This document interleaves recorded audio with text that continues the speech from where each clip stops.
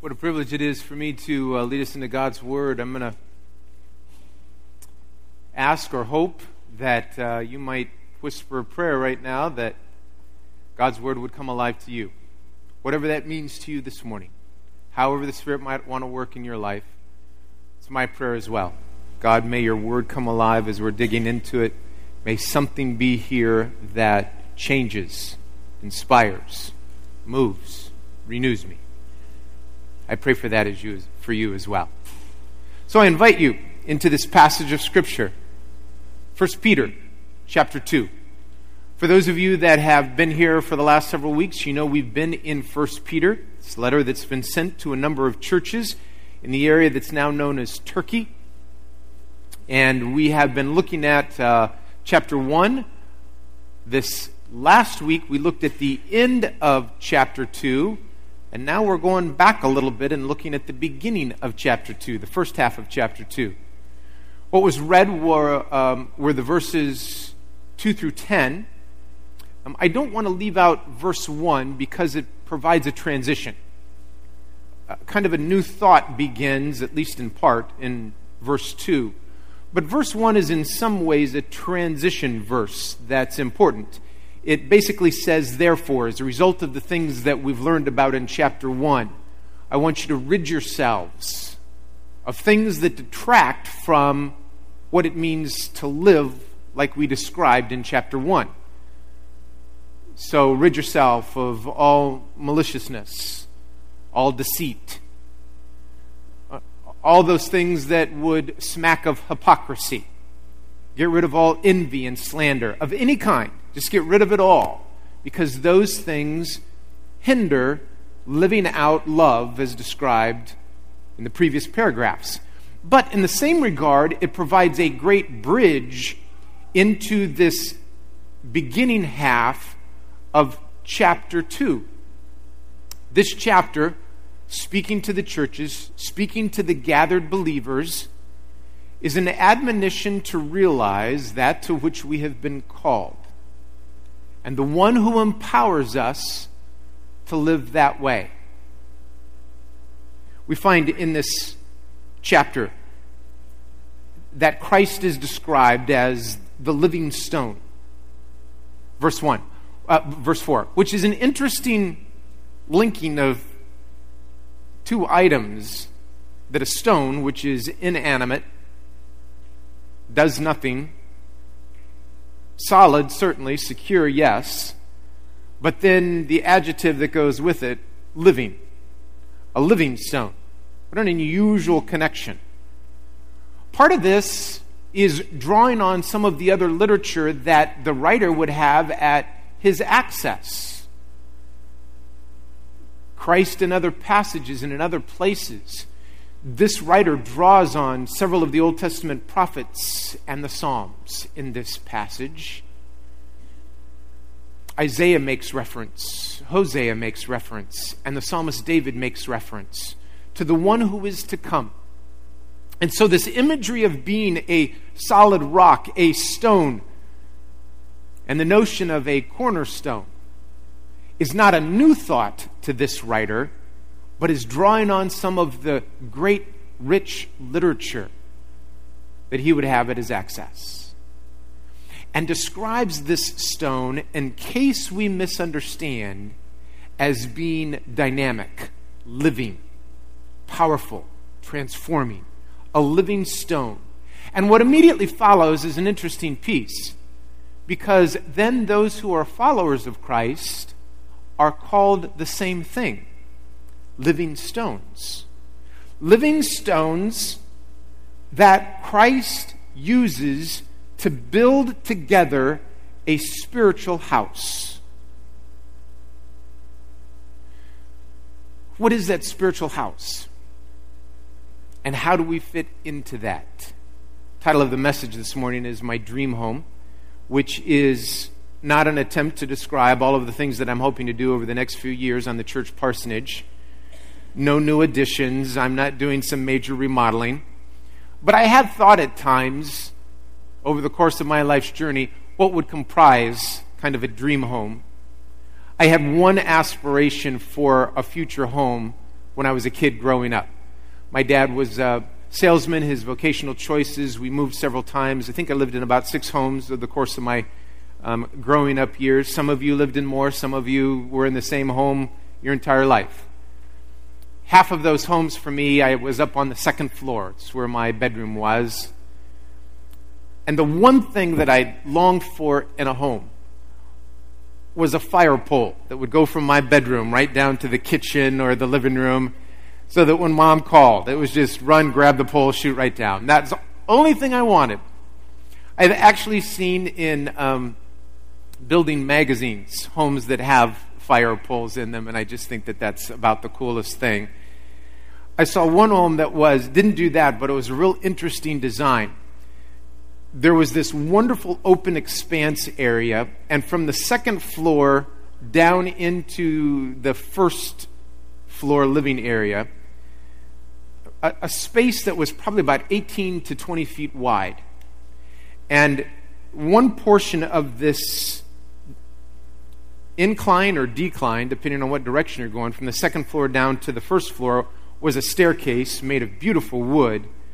But this large expanse on either side of the staircase was just flat, polished, gorgeous wood that you could just slide down. Whether you were an adult, adventurous, or kids, just skip the staircase, jump on that thing, and slide from 2nd floor down to 1st floor.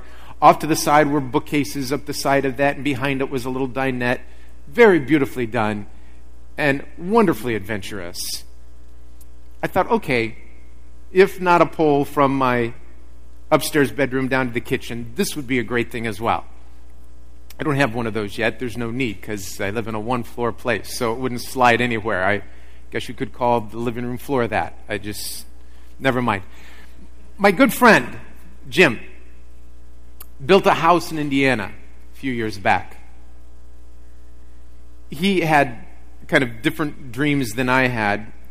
He has, in this kind of wooded plot of land that he has, a home that is kind of a cabin. Most of the living quarters are on the 2nd floor above the garages. And on the backside, looking out over the woods, off of the kitchen family room wide open area, is an outdoor 2nd floor patio. After he'd completed construction of all of the home, he was getting anxious, desiring to do another building project.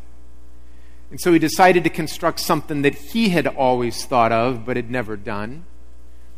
So he put together the blueprints, and the first part of this was to create a staircase that went up another 12 to 15 steps from the 2nd floor patio up to a tree that was just behind his porch. And in that tree was a little kind of a catwalk draped right around the tree. On the other side, as you walked around the catwalk to the other side of the tree, there was a suspended walking bridge that hung from that tree and another tree that was about 20 feet away.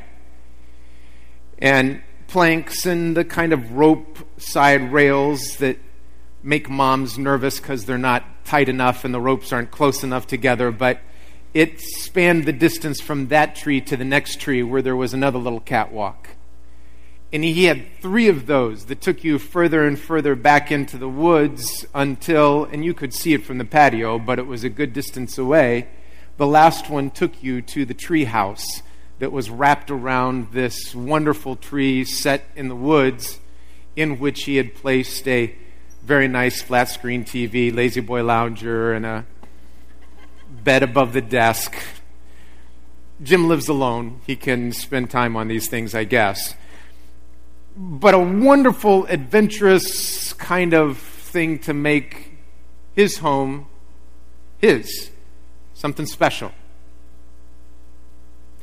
But when we think about a home and the characteristics of a home,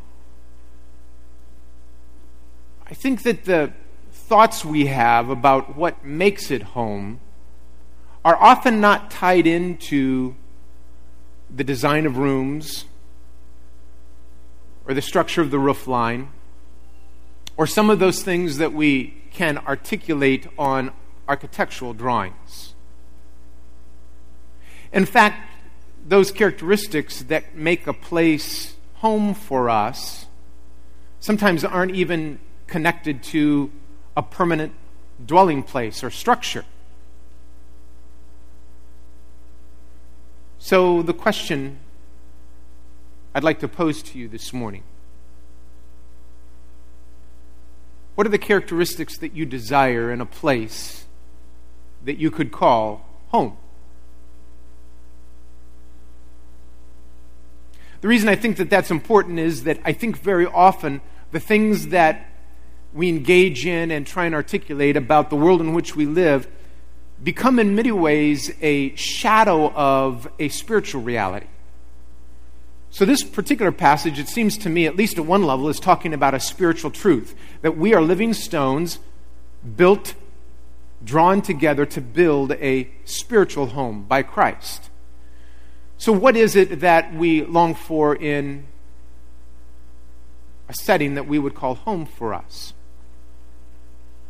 I know that I'm going to give some characteristics that may not be true for you, and that's fine. I want you to think of what they are for you. For me, one of those things is safety. That somehow a place to call home is a place where I feel at some level safe from the elements, or emotionally safe, or safe from those things that just seem to pull on me or drag on me or pull me in opposite directions just by the nature of the circumstances I face. So a place called home is a place that feels safe to me. I think I would also say that it is an anchor point. It is a place that feels like I can go there almost like a touchstone and know that it's steady, like Christ described as the cornerstone, that there is something that is solid about that. A place that I can use as an anchor point. But then the great thing about an anchor point is that it is also a place in which or from which I can experience adventure. It may be adventure that takes me away from the home, or it may be adventure where I try new things in the home. For some of you who, as you've led us so wonderfully in music, are gifted musicians, the home for you growing up was a place where you could practice, where you could experiment with riffs or particular attempts at certain musical pieces that you would never yet do in public, but you could experiment at home because you were practicing and rehearsing, and home was a place where you could do that. It was a place where in the backyard a basketball hoop is set up and you can try moves that you would never try in a game, at least not yet, but you could experiment over and over again and try those things that you didn't want to see done in public just yet, but the ability to do those things out in the backyard as you dreamed of the clock ticking down the last 5 seconds and you threw up a long shot from behind the fence, and there are no fences on a basketball court, but in the backyard there is, and you can just throw it over the fence and see if you can make it. That's a place where you can engage in adventure and try and experiment. Sometimes it's the adventure inside the house. For one of the great joys of being a dad of 2 girls is that I think it was probably as much for me as it was for them, but I enjoyed taking cardboard boxes and taking closet doors off of their hinges and putting those things on top of chairs and draping blankets over and using tables and tunnels to go through and rooms to create where lamps were in those caves and cushions were in there where they could just create their own adventure inside a homemade cave system. Where friends could come over and read books in those places that was a recreation of a place for them.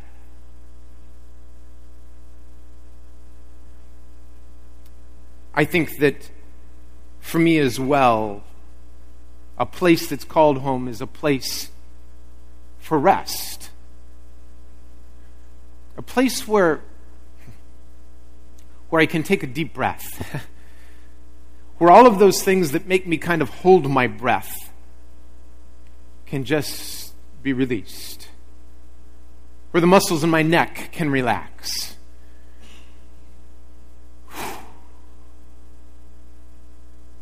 I know that for this gathering in here, not all of us have a home like that, or not all of us grew up in a home like that. I know that. I'm just saying, what are the characteristics for you that would designate a place that embodies what you would hope for in a place to call home? Whether it's permanent, temporary. Some of you have had the privilege of designing your own place. Some of us have never had that privilege. But just because you've designed the walls, there's a lot more that goes into a place that calls for designing the spirit of a place. This passage says that we have become living stones brought together to build a spiritual house. One of the other readings for this morning, we didn't read it this morning, but it is for this week, comes out of the John 14 passage that I've used so many times in here. As you probably remember, one of my favorite. It's where Jesus says, "Do not let your hearts be troubled. You believe in God, believe also in me. In my Father's house are many mansions. If it were not so, I would have told you. But I go to prepare a place for you. If I go to prepare a place, I will come so that where I am, you can be also." And down at the end of the chapter, "If you obey my commandments, my Father will love you, and we will come and we'll make our abiding place with you and in you." That passage has been transformative in my prayer life, as I believe that I search in prayer the wonderful mansion that God has set up within me, and that it's a shadow of that which is to come. This passage in 1 Peter speaks not of the individual, but of the community of believers. So then the question becomes, what should this place be? If we just describe the characteristics that we long for in a place that feels like home, let's just move those characteristics over to the gathering of the body of believers that comes together and is sometimes described as San Diego First Church of the Nazarene. Should not this be a place that feels safe? Physically, emotionally, spiritually safe? A place where I know I can come and I can let the guard down just a little bit. I maybe more than a little bit. Because I know that I'm coming into a place where others I've heard them say it. I'm a sinner, saved by God's grace. I'm struggling to figure this journey out. I'm on the journey with you. We're in this together. We don't have to pretend that we know where 1 Peter is. We can lean to the person beside and say, "I have no idea where 1 Peter is." And the person can say, "Well, let me show you. I'm going to have to look at the table of contents because I don't really know either. I think it's at the end of the New Testament." We can say that, and it's okay. We can say, I've tried to put into practice some of the things I've heard on a Sunday morning, and this last week I just bombed. It didn't work out the way I thought. I tried to do some things in the marketplace that I thought would be faithful, and I just got ripped for it. It wasn't as easy as I thought. And I can come and I can say that, and I don't feel out of place. I don't have to be concerned about economic issues. I don't have to be concerned about ethnic background. I don't have to worry about whether my accent is right or my history is from the correct place or if I know inside language for what it means to be there at all. I can just come and it's a safe place to be me. Me. That's what this place is called to be. That's what this passage is compelling us to do. I long that this place be an anchor, a touchstone, a place where we can come on Sunday mornings or gather in small groups in somebody's home, whether it's a large gathering like this or whether it's the expression of Christ in a local small group gathering in your home. But that you can go to that place and it becomes this anchor point, a place where I can feel like I can touch base, get my bearings, rethink priorities, and then go, okay, now I'm off for the next adventure. Or maybe the adventure is here. Maybe it's in the challenge in a Sunday morning announcement that says, have you ever gone to an orphanage? How about that as an adventure? How about considering joining in with a group of people that you probably don't know much about their background, but share yours and hear theirs and see where the stories come together? How about an adventure that leads you from this place to Rwanda or Philippines or Malawi or downtown San Diego to work with a group who's wrestling with human trafficking or trying to provide food for those who are in need? What an adventure! Can this be an anchor point, a touchstone, a cornerstone place whereby you go from here and work in a doctor's office, keep books for an organization, pack groceries, help with landscaping, work on a road crew, give your life in the home as a stay-at-home parent, engage yourself in studies at school, that becomes an adventure because you've been able to come to a place that's an anchor point, garnered who you are in Christ,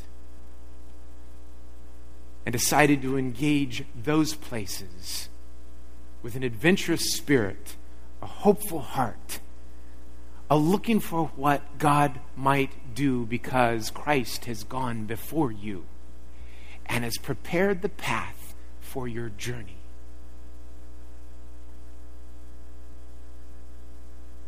I also think of a place, a home, as being a place where guests might come.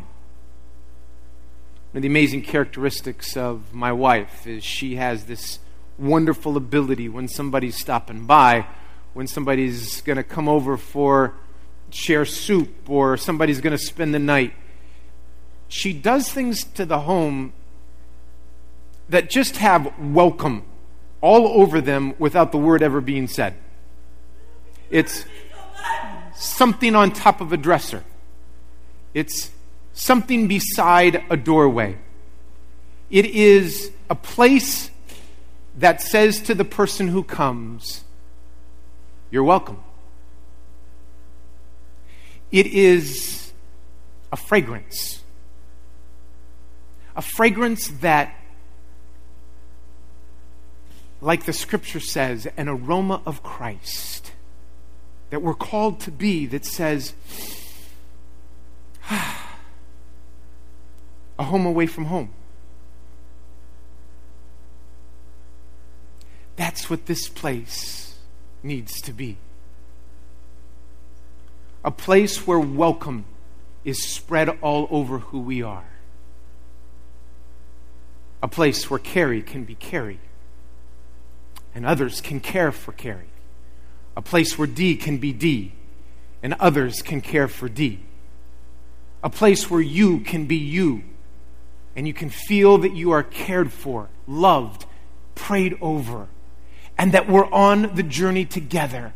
However this journey takes us, wherever this journey goes, we know, because this passage tells us, that our call is first and foremost to recognize that Jesus Christ is the cornerstone. Jesus' character, Jesus' grace, Jesus' mercy, Jesus' love that was exemplified for us not only provided the way for salvation, but provides the means for salvation and shows to us how we live in such a manner that proclaims that good news to others. we are called. As soon as we say, Lord, come into my life's journey, be the Lord of my life, we then become living stones. Part of this gathering body of believers and part of the church around the globe. Called to be on an adventure. For some, it's joining in with what Red Brick is doing in our all-weekend service project here on the Point. How wonderful to join with others who are sharing the same good news and participating in the same wonderful things, and that we can join in with that to be a place where people can come and wrestle with their journey here. Can we be that place? Maybe for some this morning, the first step is to say, Lord, I need your Spirit to work in my life and do a remodel of my home from the inside out. Forgive me for the ways in which I have pushed against you and pushed against others. Will you, Lord, be my Savior and begin the remodeling project? For some of us, that's the prayer for this morning. For others, it's, Lord, thank you for helping with this remodeling project. Help me to join in with others who are on the journey this morning and help us together to create a spiritual home that says welcome to others. For some, it's a morning to simply listen to God's voice in your life and be responsive to what it means, having touched this place, to go out and live the adventure of faith. What's that adventure for you this week?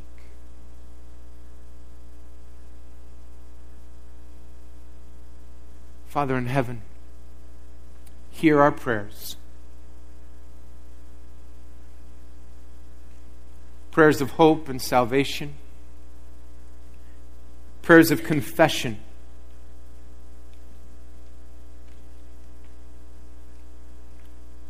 Prayers that sometimes include regret and sorrow. Prayers, Lord,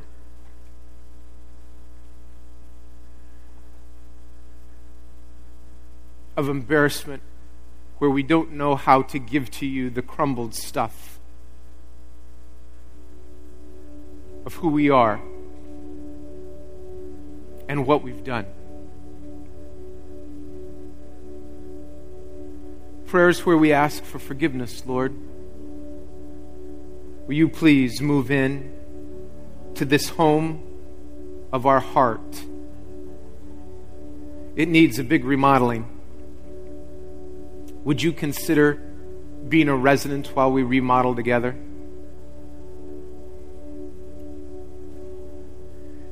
And Lord, for some of us, the homes of which we are a part, parts may exemplify you, and others, Lord, it's just hard, difficult. Will you help us to be part of what makes those homes better? Where we have power, where we have a voice, where we have a say. May we do away with all maliciousness, all deceit, all hypocrisy, all envy, all slander, and instead help us to set our hearts on things above. As the writer of Colossians says, Lord, to bear with one another, to love one another, to put on mercy and grace. And Lord, this is your home. We are your living stones. Construct in this place called SDFC a solid anchor place, a place that's safe, a place that's adventurous,